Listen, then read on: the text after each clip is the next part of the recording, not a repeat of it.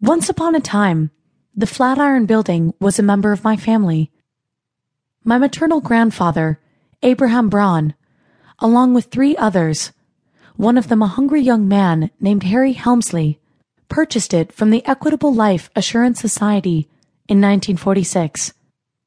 My grandfather died soon after, in January 1947, 4.5 years before I was born. He was 53. Those who knew him spoke of him with admiration. His 2 daughters adored him. He was a Hungarian Jew from Transylvania who arrived in America when he was 19 years old. Upon landing in New York, the young immigrant found opportunity everywhere. At various times he built garages, bought and rented out 2 family homes, manufactured buttons, dresser sets, and pocketbooks, and was in the wholesale grocery business. He married my grandmother, Sarah Koenig, a Polish Jew, in 1921. During the Depression, he lost everything. But by the late 30s, he was solvent again. He began buying real estate, a little at a time, in partnerships with friends, putting up whatever cash he could scrape together, and using his previously purchased and heavily mortgaged properties as collateral. By the early 1940s, his investments were making enough money to send each of his daughters to college. He insisted they attended universities outside of New York. My aunt attended the University of Wisconsin, my mother the University of North Carolina at Chapel Hill, and study something practical.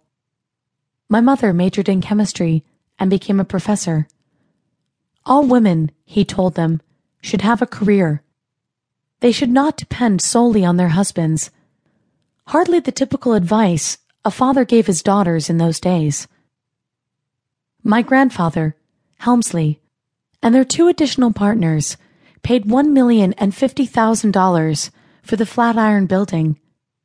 The 4 men together put $30,000 down on the purchase price.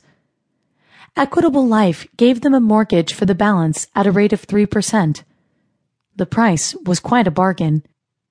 The Flatiron had cost $2 million to build in 1902, but in the aftermath of the Second World War, the economy was in recession and real estate prices were depressed. The central story of the Flatiron begins in the late 19th century and concludes at the start of the Great Depression. In between, a lot of people in America got very, very rich. They parked their capital in New York, where everything was for sale, especially land, any piece of land, no matter how small.